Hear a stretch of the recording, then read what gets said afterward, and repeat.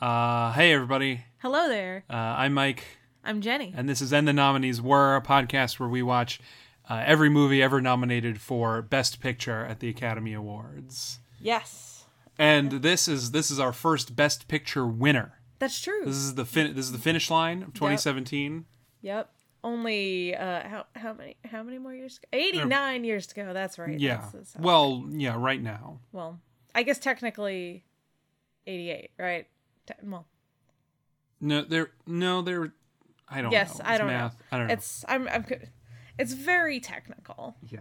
But... Well, no, yeah, we have 89 now because there was just an Oscars that we haven't covered. Right. And it'll take us 10 years to do the other 89, and in those 10 years there'll be 10 more. Right.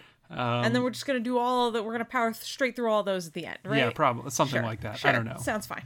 Yeah. Yeah. Anyway, I'm declaring here and now we're calling it a day at the 100th Academy Awards. Anything after that, will movies even exist? No. Yeah. We that's when we're all going to get the like the little discs like in Strange Days. Mm-hmm. We're just going to jack in and so movies will cease to exist. Yeah. Well, I thought more they would just all become television shows. Oh, well, I guess that's more realistic. All right. Everything's a 12-hour movie. What's a movie? Do they still make those? Yeah. Anyway, this week's episode is The Shape of Water. Yes. And I'm afraid this might be a contentious episode. Yeah, when we were talking about this the other day and you were like, yeah, we're going to watch Shape of Water again and we're going to fight about it. And I was like, no, we're not. I don't feel that strongly about The Shape of Water. And then we watched it again and literally my first note is back on my shit again. So apparently I was lying to myself for, I guess it's been like 2 years now, technically, since we saw it the first time. Like a little over a year. A little over a year. Feels like 2 years. Feels like the olden times. Mm-hmm. But yeah, I like this movie a lot. Mm. So we'll have to have words. Yeah, I mean, I would hope so. That's what this podcast is about. That is literally it's about us the having point. words. Yeah. I don't think I care for this movie. I know. You didn't when we watched it. Yeah. Yeah. But that's okay. But anyway, yeah, The Shape of Water, this is Guillermo del Toro's 10th feature, I believe. I just counted them before this so I would know. Because he's made a lot of movies, and but he's never really... He's always, like, on the cusp of being, like, a huge thing, He's made a couple movies that are big successes, like Pacific Rim, but even, like, most of his big studio things, like Blade 2 and Hellboy, they're kind of on the lower tier of blockbuster status, right. Yeah. And his Mexican films, they've garnered a lot of acclaim, but it always feels like he's working under very strict conditions, low budgets and things like that. And it feels like only in recent years, I think after Pacific Rim, he's kind of had the cachet to be able to make more personal, bigger budget movies in English. Right. Which I don't know if that's a thing that he particularly wants to do or if that's what he has to do to get the budgets or whatever. But he's made, after Pacific Rim, he made Crimson Peak, which I loved. Yeah, which rules. Yeah, I don't know. This is all to say that I was excited for a new Guillermo del Toro movie, and then I hear it's The Shape of Water about a woman who falls in love with basically the creature from the Black Lagoon. Right. Yeah. And I was like, okay, I don't know. I was cautious going into it. I was like, yep, sure. Like, this is the thing. And I cannot obviously speak for all women. That is not my job. Mm-hmm. I can speak for, the corner of Tumblr that I crawl out of, to live in the world. And everybody was like, it was very meme. It was like, yes, girl, get it. Fuck that fish. Do it. But so we were all hype. Yeah. We were hyped for The Shape of Water. And then it turns out that it was It was actually, you know, a nice movie. It was a nice movie about a fish fucker. About a fish fucker, yeah. Yeah. So, yeah. The Fishman does not have a name. No. I think that we should come up with a name for him for the sake of brevity. Gilly. Gilly. His name's Gilly now. Just popped in there. Yep. Yeah, I think, unfortunately, watching this movie, there's just the one central thing that I just can't get. My mind will not. I cannot wrap my head around this core concept of the movie. That is where a woman falls in love with a feral animal. That is genuinely the part of the movie I have the least problems with. I mean, I have problems with all the rest of the parts of the movie as well. I wish I was kidding.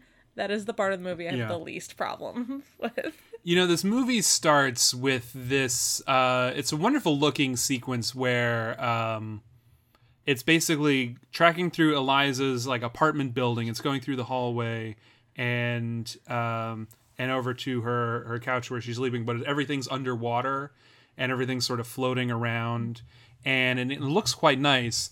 And then there's this Richard Jenkins voiceover, which basically sets up the movie you're about to watch as this fairy tale. Yes. And already, like, as soon as that happened, I was like, I don't know, I can't. That was exactly what I wrote down in my notebook. Here I am back on my shit again. Yeah.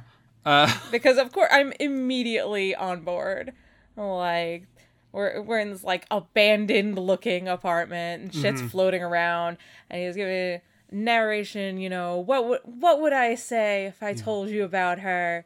And the music is playing. Yeah. The score is so good. Yeah. That's it's Desplat, right? Yeah. Yeah, and it's so good. It's French sounding, even though there's nothing French about this I kept movie. thinking it was by the guy who did the score to Amelie, and it wasn't. Yeah. Yeah. It's very Amelie sounding. It is very Amelie sounding. That's, you know, also a movie about questionable romance. It is, but it's between two human beings, and I have less of a problem with that. Yeah. I guess. I don't know. It's just, you know, it's like, it's, I don't know. Clearly many people can just accept the fairy tale aspect of it, and I'm just like, what are these people doing? Do you hanging have out this with reaction to Beauty and the Beast? Yeah. Why is she hanging out with this crazy? Well, there she's technically she has to live. Yeah, she has to live there, and he's actually Although a dude. There's literally no reason. Yeah. There's no. Yeah, but she doesn't know he's a dude. Mm-hmm. I mean, I guess she does. I don't know. I mean, I have many problems with that story as well. I don't get fairy tales. I don't know. I've never have. That's very deeply disappointing to me, and I'm sorry. So what you're saying is you were never going to like this movie. I guess not. I mean, I didn't know it was a fairy tale. Okay. I don't know. Is fairy tale set in like Fallout universe? Yeah. I love the way this movie looks so much. Like if this movie had no plot, and if it was just the scenery, I would have given it 5 stars. This movie looks fantastic. The production design of this movie is beautiful. It is. It's true. And then there's just the story. There's I have other problems with the story too. Okay. Let's get off of the fish fucking all right for a minute here. Because it's not like he's literally an animal. He communicates with her. They like. You know who else communicates? Coco the gorilla. Yes. Coco is absolutely sexually attracted to certain humans. I've read this. Oh yeah? This is true. That's wild. She was into Robin Williams when Robin Williams showed up and hung out with Coco. Nice. But Coco can't get it. Coco's a gorilla. It's not cool. He eats a cat. He does eat a cat. He doesn't understand what cats are. Exactly. How can he consent to having sex with this woman if he doesn't understand what cats are? He's never met a cat. Yeah. He's never met a human woman. He's from the Amazon. He's met human women before. Did he have sex with those women too? Maybe. That's weird. I don't like it. I don't like this at all. They worshipped him as a god. Michael Shannon told us so. That's a a horrible misuse of power. They offered him cats. We don't know. They don't have cats in the Amazon. No, they don't. But you just said it yourself. He's never seen a cat. I know. Yeah.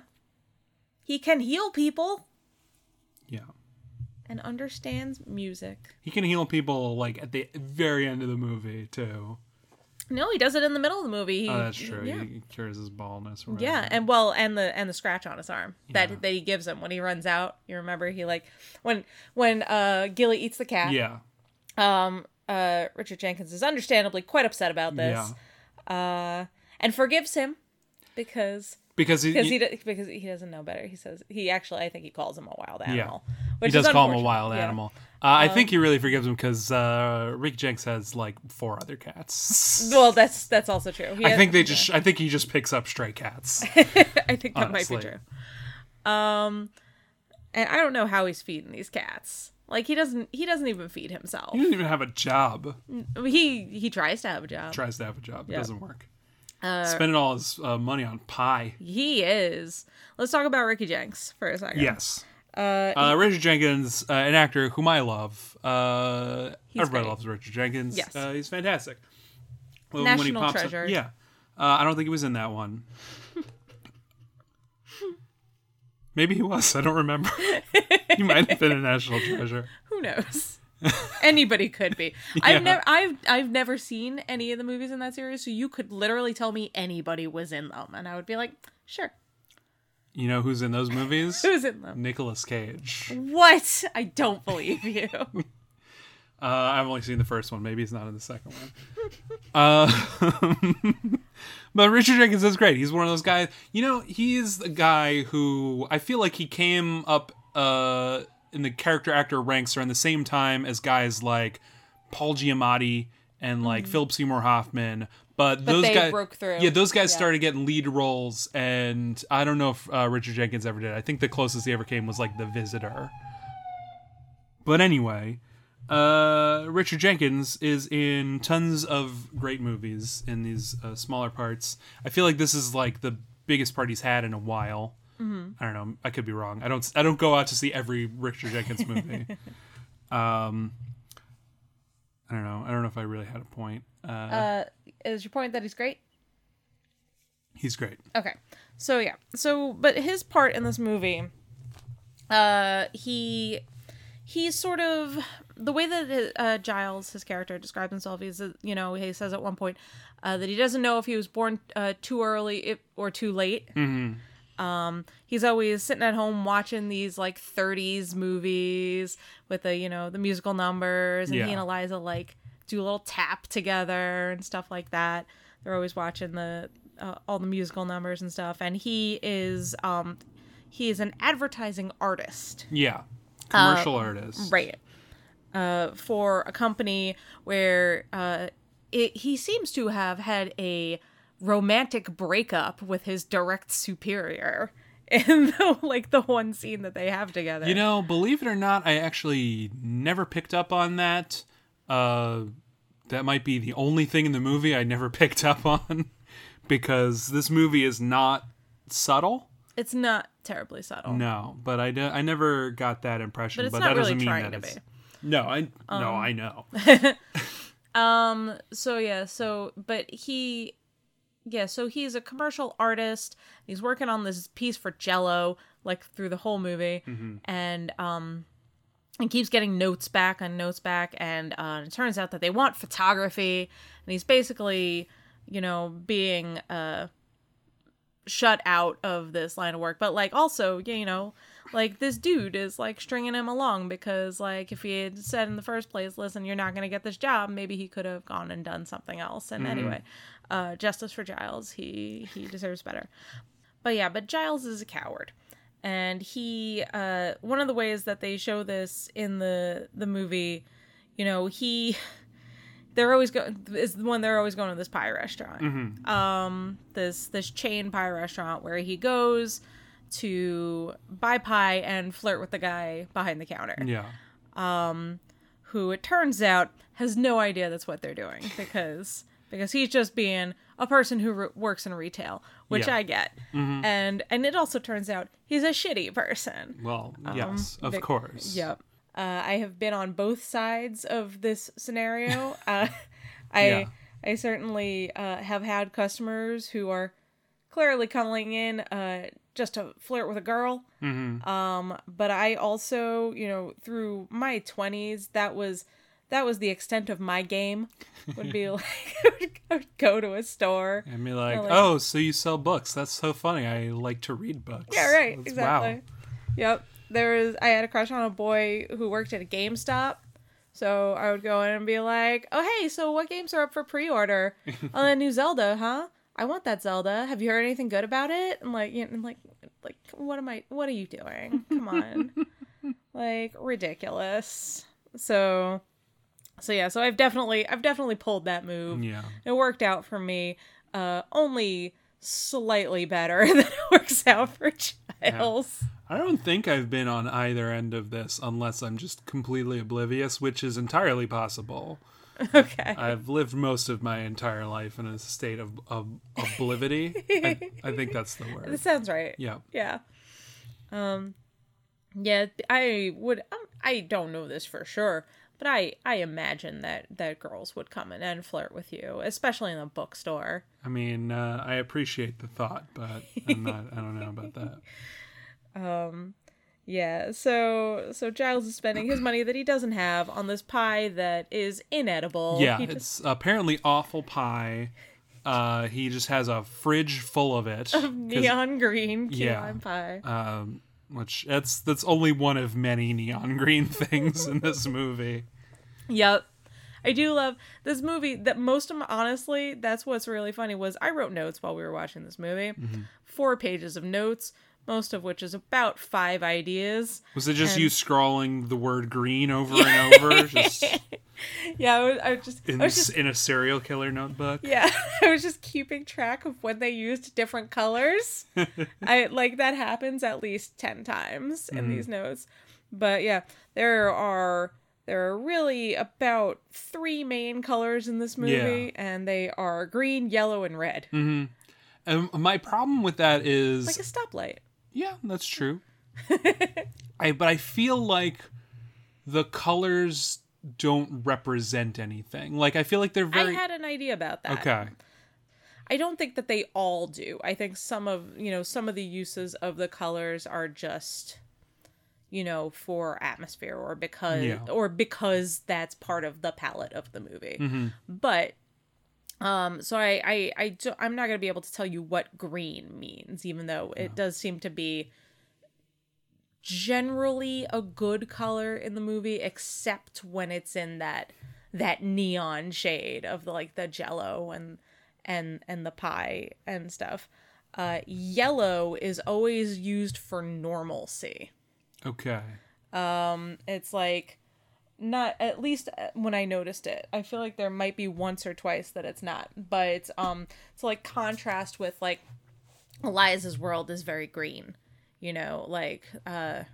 she has it's like greens and browns and stuff, except when she starts to liberate herself and she gets her red shoes finally that she's been eyeing in the window. She buys her red shoes and she wears her red coat at the end when they're running away to the docks, even though she doesn't know that she's going with them. But the rest of the time she's got her green uniform that she wears all the time. She does have a red headband that she wears. But yeah. So there's a lot of green for Eliza, but This is the story of a green boy living in a green world. he is a green boy. He is a green boy. He lives in a mostly blue world, I guess. In a blue little house with a blue little window that looks out onto a lab where a girl is mopping things. But yeah, so Strickland, who is Michael Shannon's character, his house is aggressively yellow. His wife is wearing yellow. His son is wearing yellow checker. They have their weird boning in the yellow. Yeah. shit. Okay. We're gonna get into the Okay. weird sex stuff in this movie. But there's also scenes. Richard Jenkins' apartment is more yellow tinged than Eliza's apartment is. There's the scene where Dr. Hofstadter before you find out that he's a spy and his name is Dmitri and stuff like that. When he goes to meet with his, Russian contacts and stuff like that, and they go in the front of that club that is extremely yellow. This like Russian hall where everybody's dancing and having a good time. Although then they go into the back room, they go into the kitchen, and everything is white. Which there isn't a lot of white in the movie. No, that's true. I feel like that doesn't seem very normal to me. It's Russian gangster club. Well, I feel like it's maybe supposed to be, because I don't think he is a character that fits into his world either, is the thing. Okay. None of these characters, and that's the big, flashing neon light theme of the movie. A whole bunch of kooky misfits. Yeah, a whole bunch of kooky misfits banding together to help these two kids run off together. Yeah. Into the sea. I feel like this would have been a better, 90s sitcom.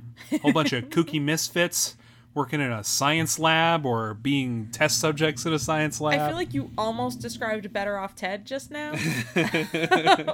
But that's the thing. I feel like it's just supposed to be like this is the normalcy of these people who are living in the country, and then they immediately, this is literally, I would say less than a minute, that shot, the bright yellow club. And then they just cut through into the back room and everything is white and different because that's not the world that he's in. It's not, it's what's supposed to be.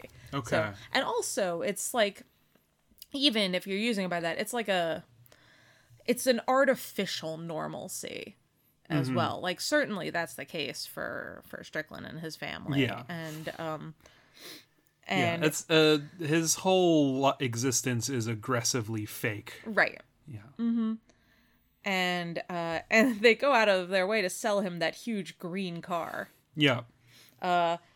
He's not sure about the green, and then the guy says, "Oh, it's teal." Mm-hmm. And I thought, "Oh, that teal, it's unsettling." Yeah, we've all previously established that teal is unsettling. Yep. It's very unsettling. Mm-hmm. I feel like this movie, it spends way too much time on Michael Shannon's character when he's not talking to Eliza or Zelda or people. They have a scene of him going home and having weird sex with his wife, and then there's a scene of him buying a car. There's a scene of him as his boss. Like he's a character, but he's a cartoon character. Well, it's because really the through line of all of the scenes that he is in that she is not in, and also the scenes that she is in, is he is toxic masculinity, the character. Mm-hmm. That is his purpose. And I guess the idea of this movie is, you know what? Don't be like this guy. Yeah. I don't know. That's the moral. The moral is don't be like that guy. This movie has a lot of... I feel like this movie tries hard to give every character a character and like scenes of their own to do stuff in. You see Zelda at home. Only the one time, but you only see Strickland at home the one time. I guess that's true. Pretty much, maybe. I think twice. he's there twice. You see Michael Stuhlbarg once or twice, and you see Richard Jenkins go to his job or whatever and go eat a pie. And so like everybody gets a couple scenes by themselves, and like that's in theory a good thing, but I feel like it doesn't. I feel like it makes the movie feel unfocused to me. Okay. Because I feel like, and then I don't spend enough time with Eliza and Gilly because their relationship doesn't feel like they fall in love in this montage in the middle of this movie. Not even in the middle of this movie. It's like towards the beginning of this movie. Yeah. And then the movie spends a whole bunch of time with these other characters, and I'm like, no, go back to the other thing. Explain that to me. That's the part I'm unclear on. I understand who Richard Jenkins is. I don't need to see a whole scene of him being rejected by the pie guy. I feel like if he hadn't been rejected by the pie guy, he wouldn't have helped Eliza free Gilly. Yes, but like that also feels like it's cheap to me. Like it is a little bit, but I feel like he might be that kind of guy. You know, he wants to live in the fantasy world that he is making up, and he needs the harsh reminder that, you know what, the world isn't like this. You're an outcast. These people are outcast. Everybody is an outcast. All you have is each other, so stick together. That's the actual moral of the movie. Is all you have is each other, so stick together. Which I want to get to. Which is why I have problems with the end of the movie, even though it's perfect end to the movie. But that's why I have issues with it. Because they go off on their own and they leave everybody behind. To live in the sea. Yeah. To be fair, he has to live there. He is a fish man. But and now she has to live there because she got shot real hard several times. So I don't know. And because now she has gills. Yeah, he gave her gills. Yep. She always had the scars on her neck. Right. Because Eliza is mute because she was abused in some way as an infant or a very young child, and all she has to show for it is these scars on her neck. Yeah. Yeah. Which then become gills when he heals her from her gunshots at the end. As you do. I don't think. I mean, one could argue that, maybe you should have asked her if it was okay to give her gills. But she was dead at the time. Yeah. So I feel like, given the alternative, she's probably fine with it.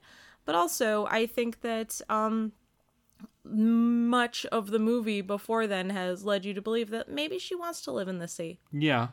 I guess. She likes the water a whole lot. She was found by a river. She masturbates in the tub. She sure does. Yeah. I mean, who doesn't?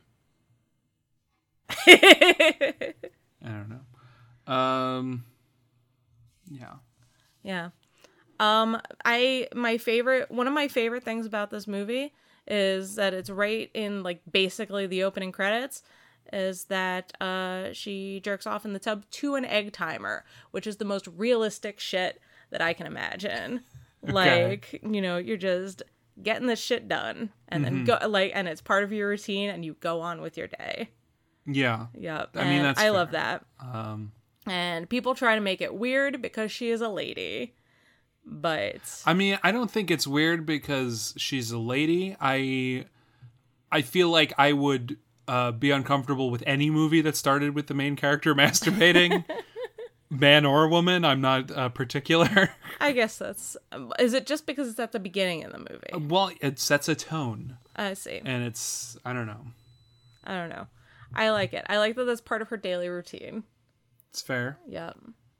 I feel like, that there are a number of movies, not to go down to Pound Town. Again, we're getting on that bus back to Pound Town.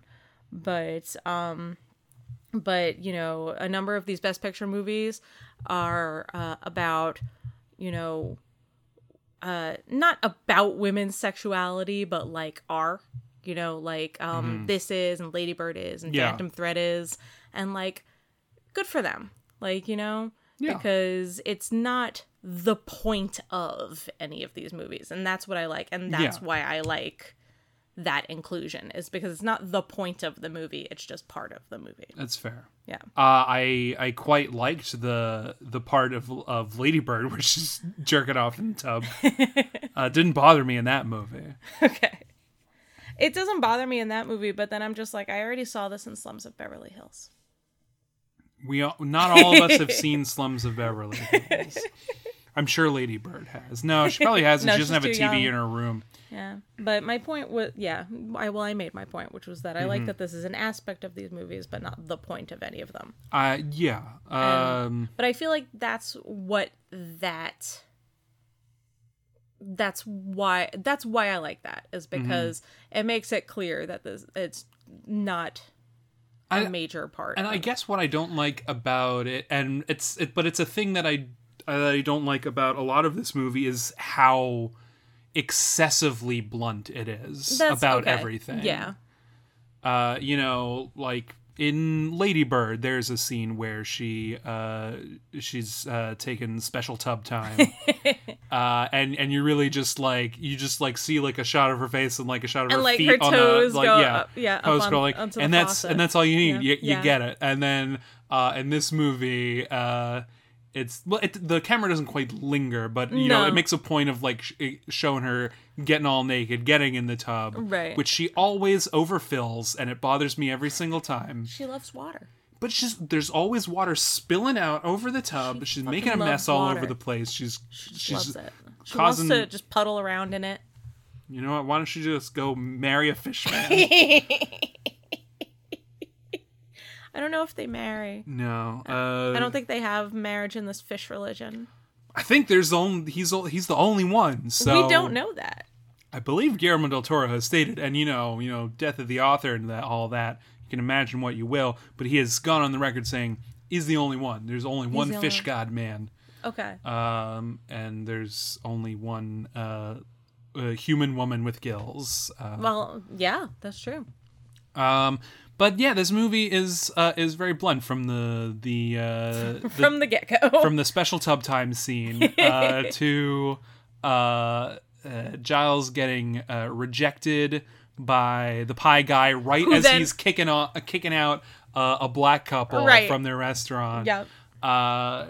You know, Then to the weird Strickland sex scene where he how has convenient the villain of this movie doesn't like it when women talk, and Well, the no. lead of this movie doesn't. I mean, talk. obviously, but that's the thing is like I don't think it ever occurs to him until after he has met Eliza and Yeah. stuff like that. He's just like, oh my God, there are women who can't speak.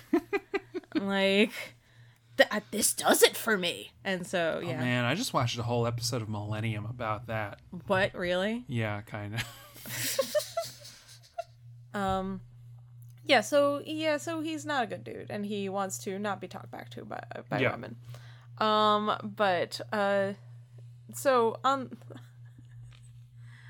So let's talk about the lab for a minute. Yeah. Which we know almost nothing about. No. Although I noticed it was called Occam, and I thought Yeah, that was like was the kinda funny. razor. Like the razor. Yeah. Although that's another weird thing where I feel like it should be a clever reference, but I don't think it really means anything. No. Like Occam's razor is the idea that the simplest explanation is the most likely.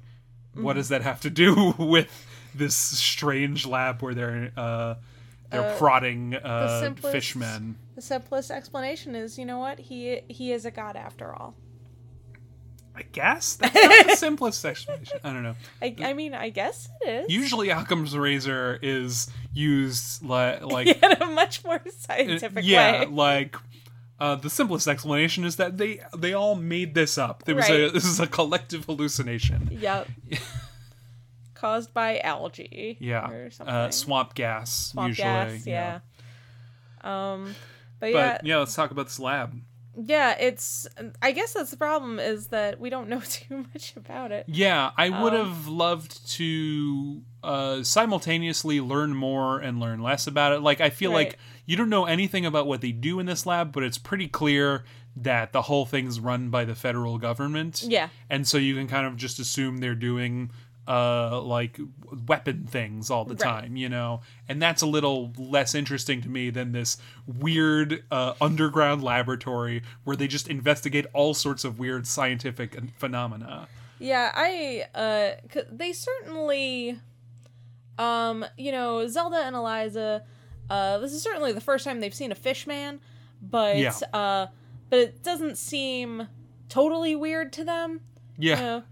Yeah, I would have liked to just see. Like, ooh, what sorts of things they get up to in this lab? Yeah, basically. like you know, I would have loved to see like how, you know, I don't know, an Indiana Jones movie or a Bond movie, they'll start with like a little mini adventure so you understand that he gets up to weird stuff. Right. I would have loved to see just the tail end of them, like them cleaning up some other lab. Yeah. To just set up what sort of weird things they get up to in this lab. And they do have a whole, like, this is what their day is like, where they're just cleaning things. And I'm pretty sure that at one point they're cleaning what looks like a bomb.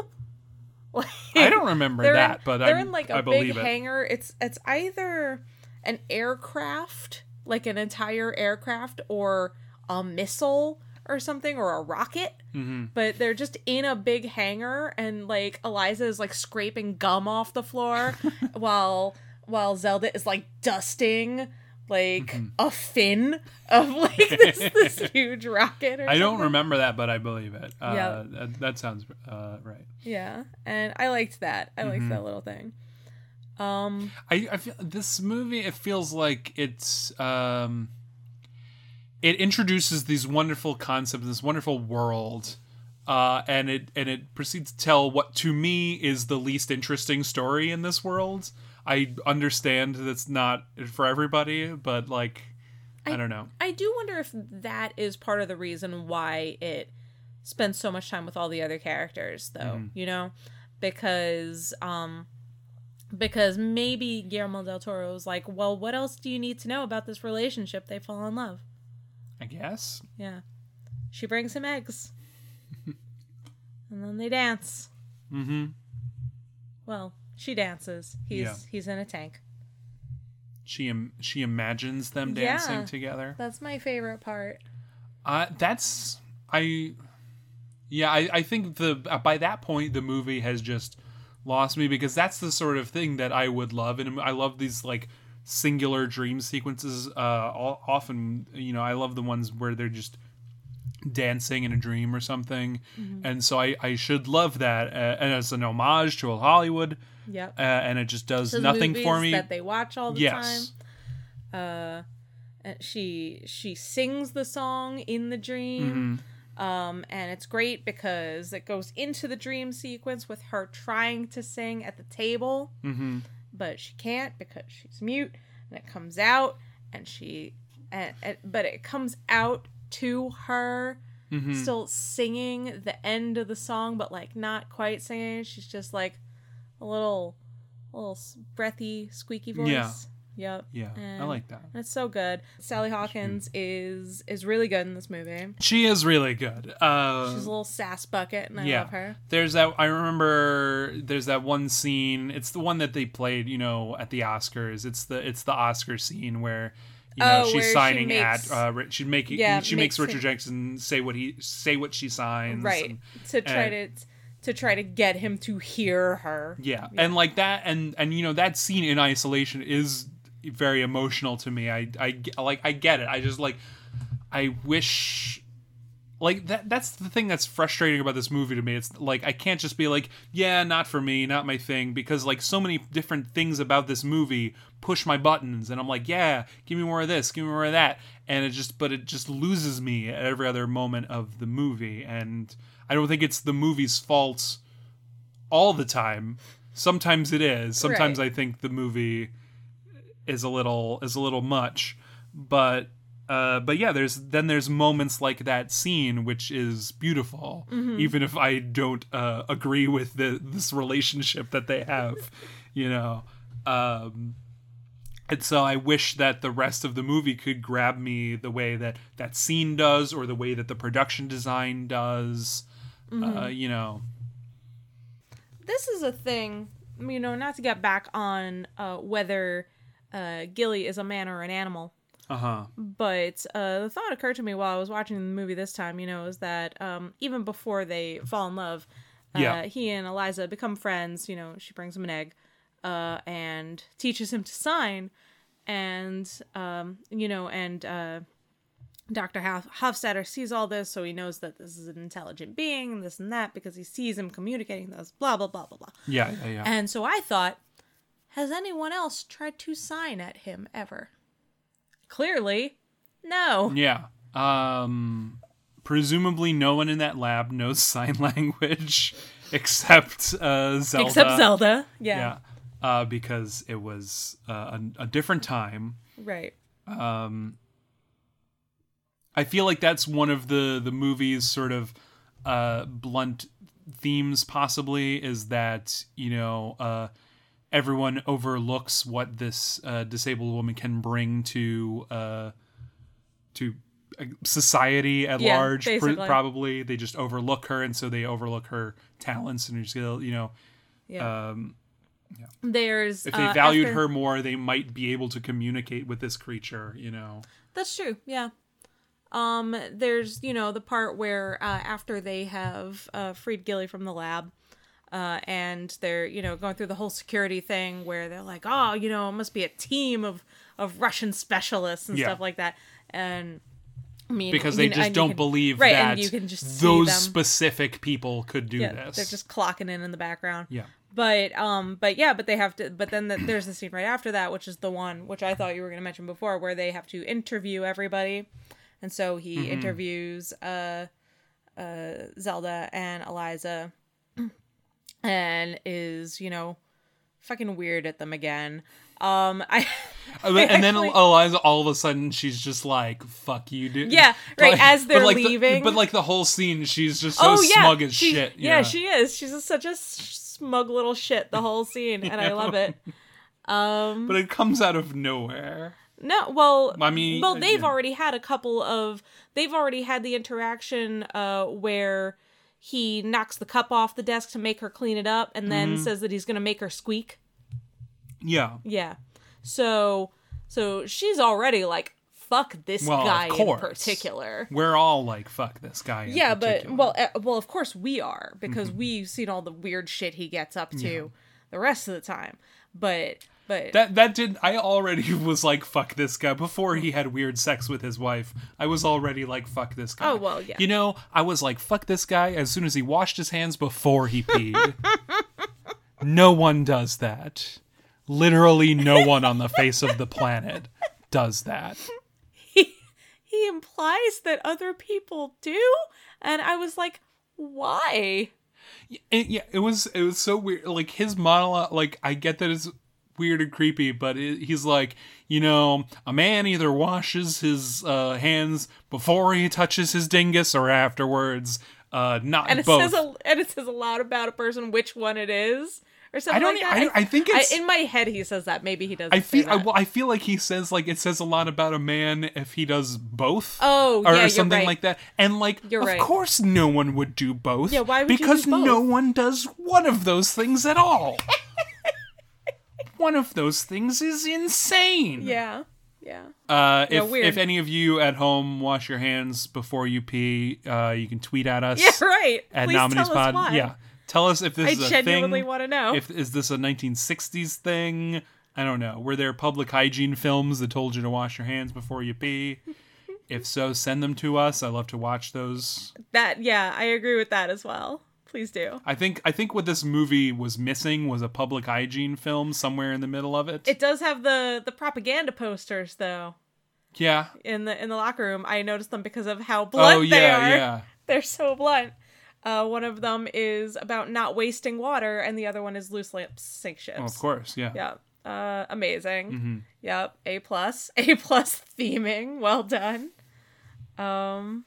So that's what. So I want to get to. Even though there are other things I want to talk about, I do want to talk about the end of the movie and how she escapes to the sea. I don't remember genuinely how this happened because he's not smart, but Strickland has figured out, that they're all behind it, and he figures out first. That's right. That's Dr. Hofstadter. Statler is actually Dmitri, a Russian spy. And just by following him all day, which there's a real big flaw in this spy plan. If you can just tail someone for an entire day and then they're a spy. I mean, that's true. It's a flawed system. Although I think that at that point, Dmitri already knows the jig is up. Like at that point he got shot by the Russians too. Right, he got shot by the Russians. Which as I'm saying that out loud is now I understand why my last note in all my notes is Dimitri deserves better, to be honest. he was just trying to do his job and protect the fishman as well. It's true. For science. Really the real enemies of this movie are nations in general. I guess that's kind of true. It's all these people just wanting to either live their lives in pursuit of love or science, and then these countries being like, no, fight each other. Yeah, that's true. No, use this fishman as a weapon. Although I don't know how that that is all true for the main plot. I don't know how that ties into, the whole outsider theme, the gay struggle, the black struggle. Yeah, well, is unrelated to nations specifically. I mean, the nation as a whole was opposed to black people at that time. Yeah, I guess that's true. Oh, yeah, that's right. There's even the scene where, in Giles's apartment, that's one of the things that he's being a little coward about is there's a civil rights protest on the news at one point, and he says to Eliza, he's like, no, turn that off. I don't want to see this. Yeah. And that was what was happening. And instead they put on like a musical from the 30s. Mm-hmm. And yeah, because that's the world he wants to live in, which isn't real. Yeah. Yeah. It's not being a good ally. No, it's true. But he learns. Mm-hmm. He learns to be an ally to the fish people and to the deaf people. Mute people. She's not deaf. I apologize. Okay. That was, that was just a big old error on my part. That's all right. That's quite all right. And he tries to ally for the black people at the diner. Mm-hmm. It's like, hey, he's like, don't talk to them like that. And he's like, and then the other guy's like, yeah, you go home too. And he's like, yeah, okay. Yep. You got me there. Yep. So he does take the time to wipe the pie off of his tongue. Yeah, which it's a common enough thing you see. It just bothers me every time someone puts paper on their tongue. Yeah, it's unpleasant. Yeah. Ugh, yeah. Although I have like a sense memory there. Like I see that, like I remember a time I accidentally licked the wrong paper, and it makes my entire body clench up. Oh, I'm sorry. Yeah.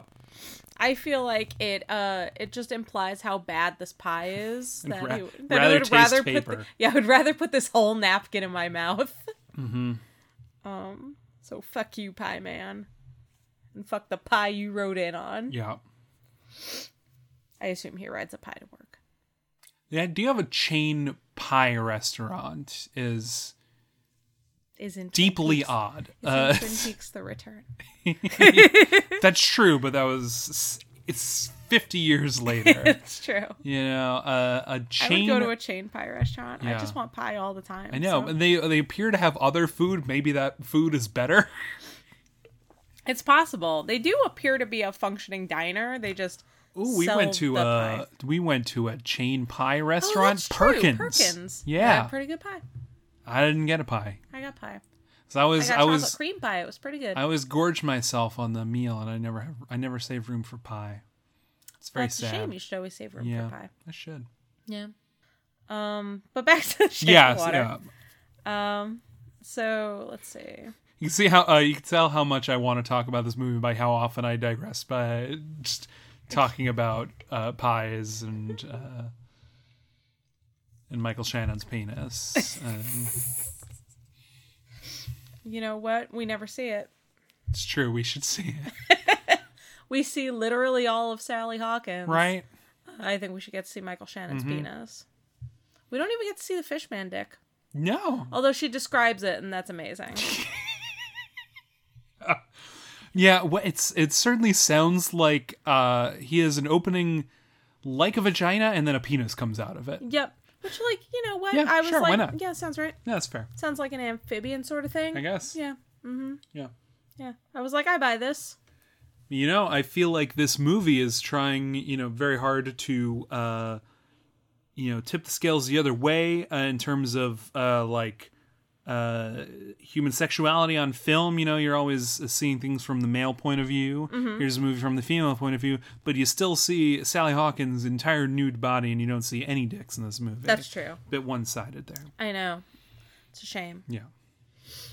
Still out, not in this movie, but still out there, I believe, fighting the good fight for everyone is Ewan McGregor, single-handedly crusading for dicks on film. And for a long time, Judd Apatow as well. Oh, yeah? Yeah. But it's easier when you make comedies. You can stick a flaccid penis in there and it's funny. That's the thing. Well, yeah, I guess that's fair.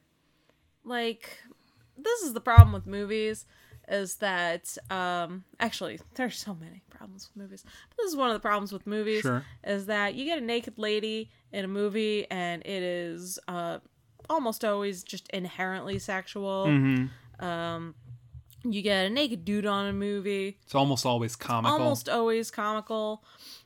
When it's not, it's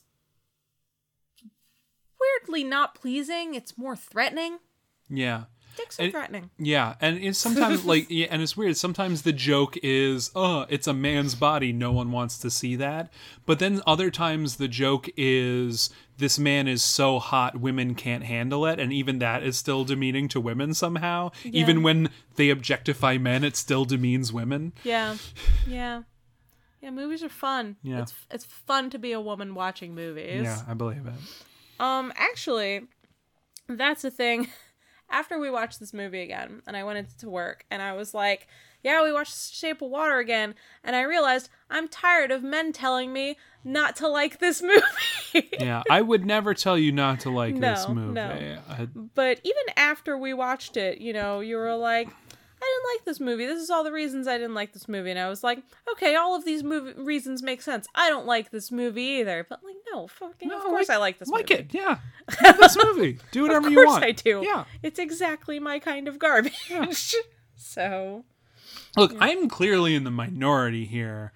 I don't think that you are. I think that there is it did win Best Picture. Yeah. But I think that it is one of those movies that won Best Picture by being the least objectionable to the most amount of people. Which it is so deeply weird. It says so much about the year that we are living in, right? The times that we are living in, that the least objectionable movie is about the union of a human woman and an abomination of nature. Hey. He's created in God's image, okay? He's not He's Michael Shannon lays it right. Disagrees. Yeah. Michael Shannon disagrees. Yep. And then uses the extra opportunity to be racist about it. Well, of course. Yeah, because of course he does. Mm-hmm. Oh, so here's the thing. Mm-hmm. The theater. We didn't talk about the theater. Yeah, it's I kept thinking about it while we were talking about it and thinking about how to bring it up, but I realized that I don't have any thoughts about it because it's a completely superfluous thing in this movie. It's true. There is Eliza and Giles live above a movie theater. Yeah. And it almost never comes up. Mm-hmm. Their landlord is the owner of the theater. He chases her down for rent a couple times. And when she floods her entire bathroom, it leaks into the movie theater. That's about it. When the fish man eats the cat and runs away, she finds him in the theater. And is just standing there. She finds him just standing there watching a movie. Yeah. Because there's never anybody in this theater. Yeah. Is the thing. So you can just do that. He's just standing there watching this Bible film. Mm-hmm. Apparently, this is a nice theater in Toronto. Okay. And The Shape of Water actually had its premiere at this movie theater. That's nice.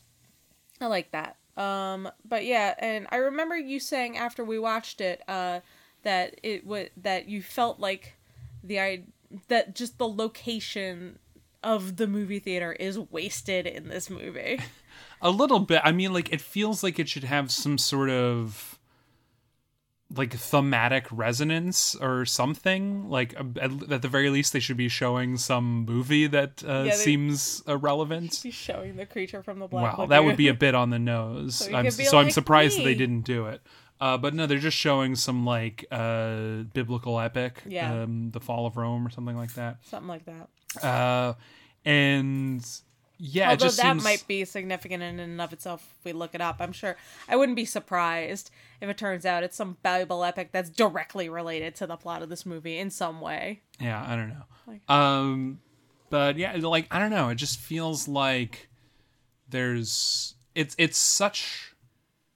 Like, it would be one thing if they just sort of established that, oh, they live above a movie theater, and then it never really comes up again.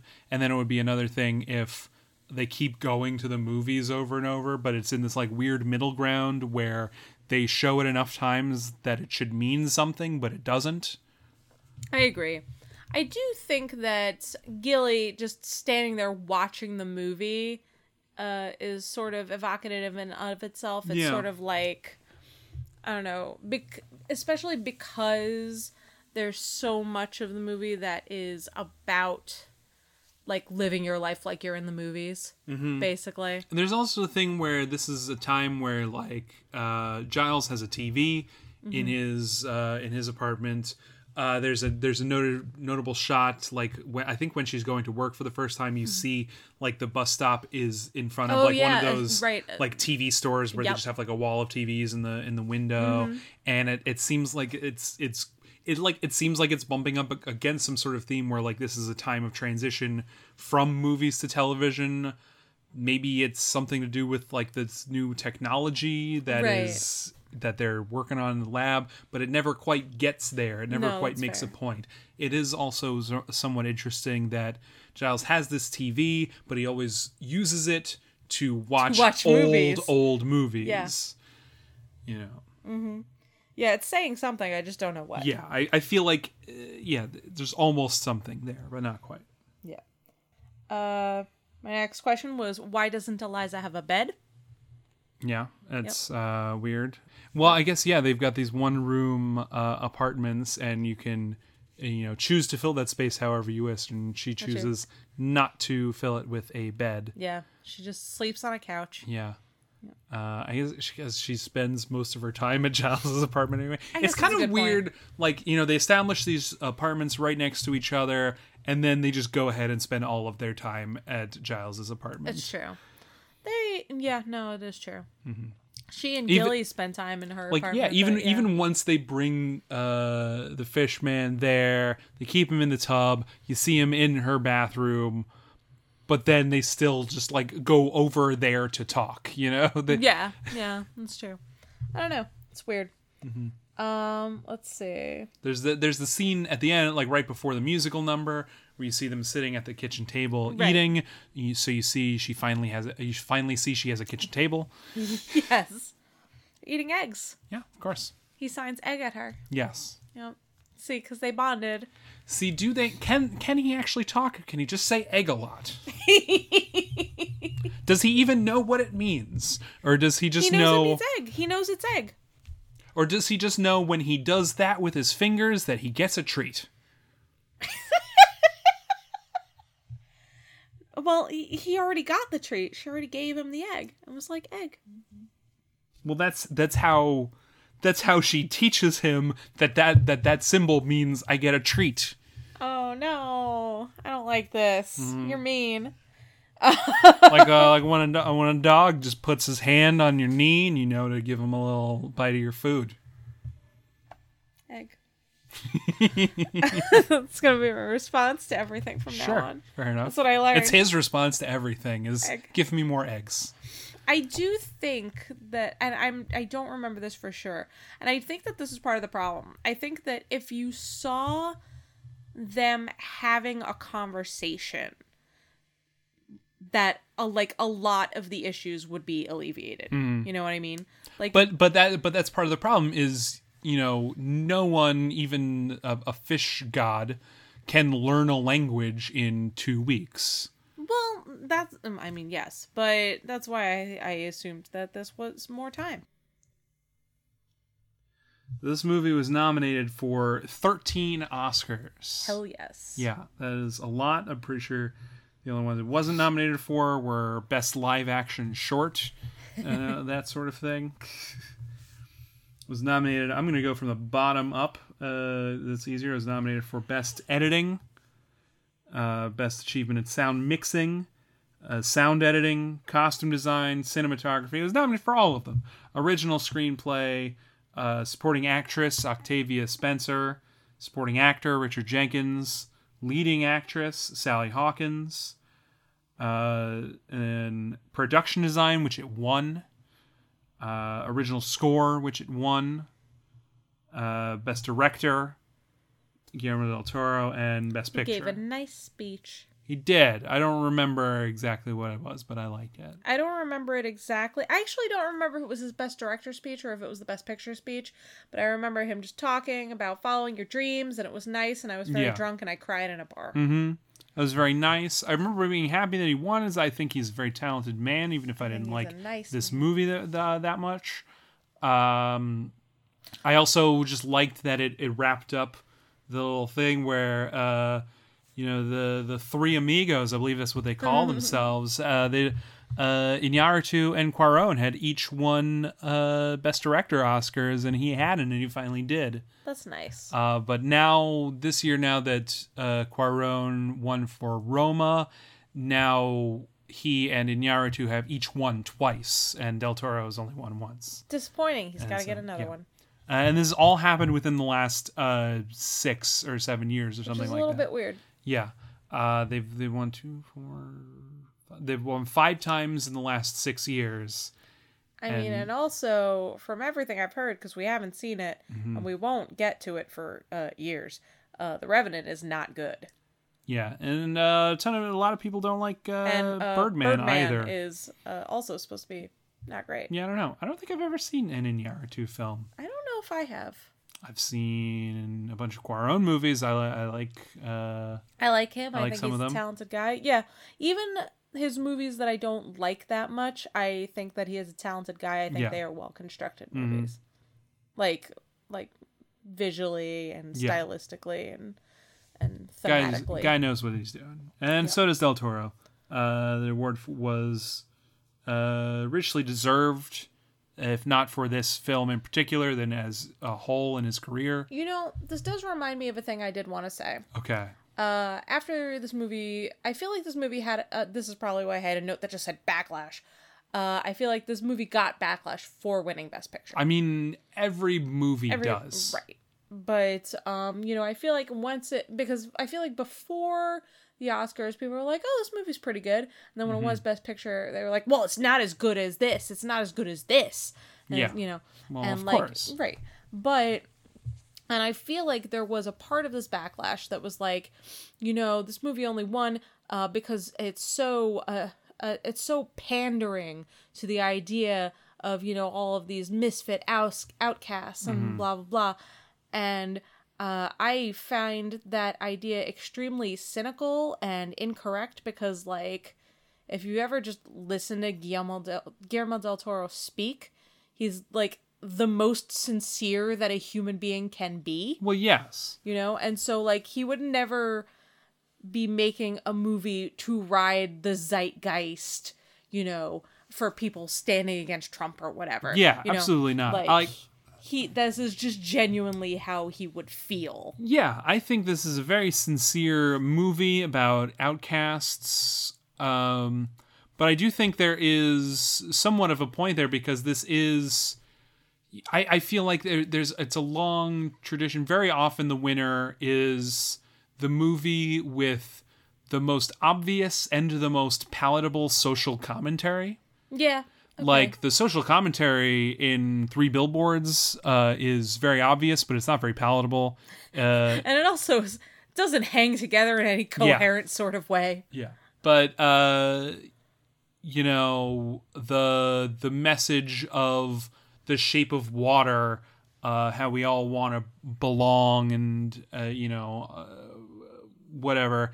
It's not that far removed from the presumed message of Green Book, which is can't we all just get along? Yeah, I assume that's the message, yeah. And I feel like it does belong in a sort of tradition there, and I do think that was a factor.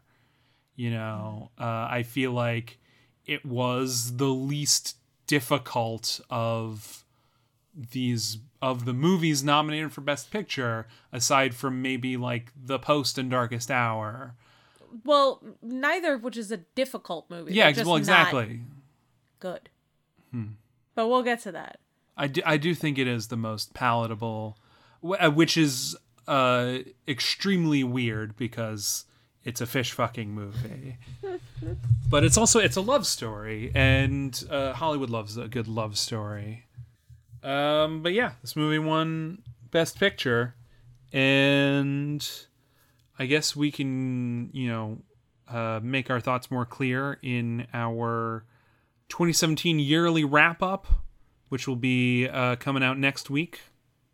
Yep. So next week, I thought we'd take a look back at all the good times we've had. Since August. Yeah, I've just been living in 2017. Yeah. I was talking about this earlier today, and I was like, I feel like I've just spent the past 6 months of my life just living in 2017's movies. So we didn't even get around to watching a ton of other movies from this year. No, it's true. We watched a couple extra ones. We did. We tried. So I figured we'd talk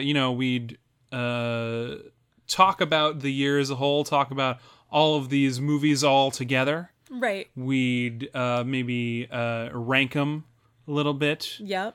Say what we thought deserved to win what. I thought we'd go over a lot of the other categories as far as we are familiar with the nominees. Yes. Talk about these Oscars as a whole. That we still, certainly didn't see as many 2017 movies, presumably, as the Academy did, although one never knows. Yeah, I don't know. You don't have to see all of the movies to vote for what movies you want to win. That's true, but it seems unfair. Yeah. So I thought we'd do that. And then we'll talk about our next mini-series. Do you want to announce it now? We didn't yet, although we have told people individually in real life. Yeah, and they're the only people that listen to this podcast. No, that's not true. We have other listeners now. We have international listeners. We do. We don't want to call them out by name because I don't know who they are. No, but thank you, strangers. Yeah, thank you, strangers in other countries and various states that I don't know anybody. Yeah, right, exactly. In. Thank you, American strangers as well. Yeah. If you enjoy listening to this show, please rate it on iTunes or wherever you download your podcasts. Leave us a review. That would be really nice. It would be very helpful. It would get more people to find the show. You can follow us on Twitter @NomineesPod. You can send us an email at nomineespod@gmail.com. And if you write us a nice letter, we will read it on the air because we don't have anything better to do.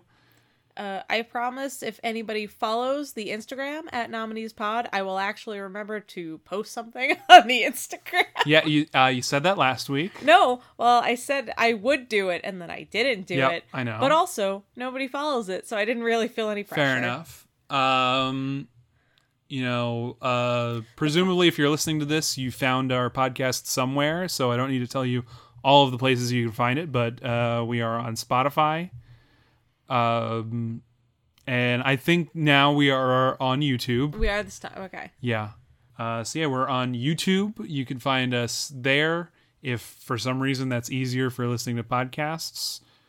I guess it could be, like maybe if you have YouTube Music? I don't know. I don't really know. I don't understand YouTube at all. I don't know. And of course we're on Podbean. Yes. Check us out. Subscribe to us on Podbean at nomineeswere.podbean.com. Yeah, I think that's all the things. Yeah, that's all the things. Yep. Until we, I don't know, what other lands are there for us to conquer out there? We still have to get the Patreon up. Yeah, that's true. Yeah. It just feels. It feels silly. It feels conceited. Like who the hell would pay to listen to us talk about more things. Yeah, but we will have more. There will be more content. Yeah. There's a couple of extra little bonus episodes that we're gonna do. Mm-hmm. And some of that hot content, like the drunk version of last week's episode. Yeah. Which I don't recommend, but No. I was asked for it. So, but none of this is up yet, so you don't have to worry about it. Yeah. I will let you know when it's ready. Yeah. But when it's ready, please give us your money. You're right. We like money. Please give me $2 American at Yes. least. So, But that is it for the moment. yeah. Until next time. Egg. Yeah. Egg. You couldn't see it, but I just signed "fuck you" to all of our listeners. No, that's No. I signed "thank you." I signed "thank Yes. Yeah. Yeah. you." Bye. Bye.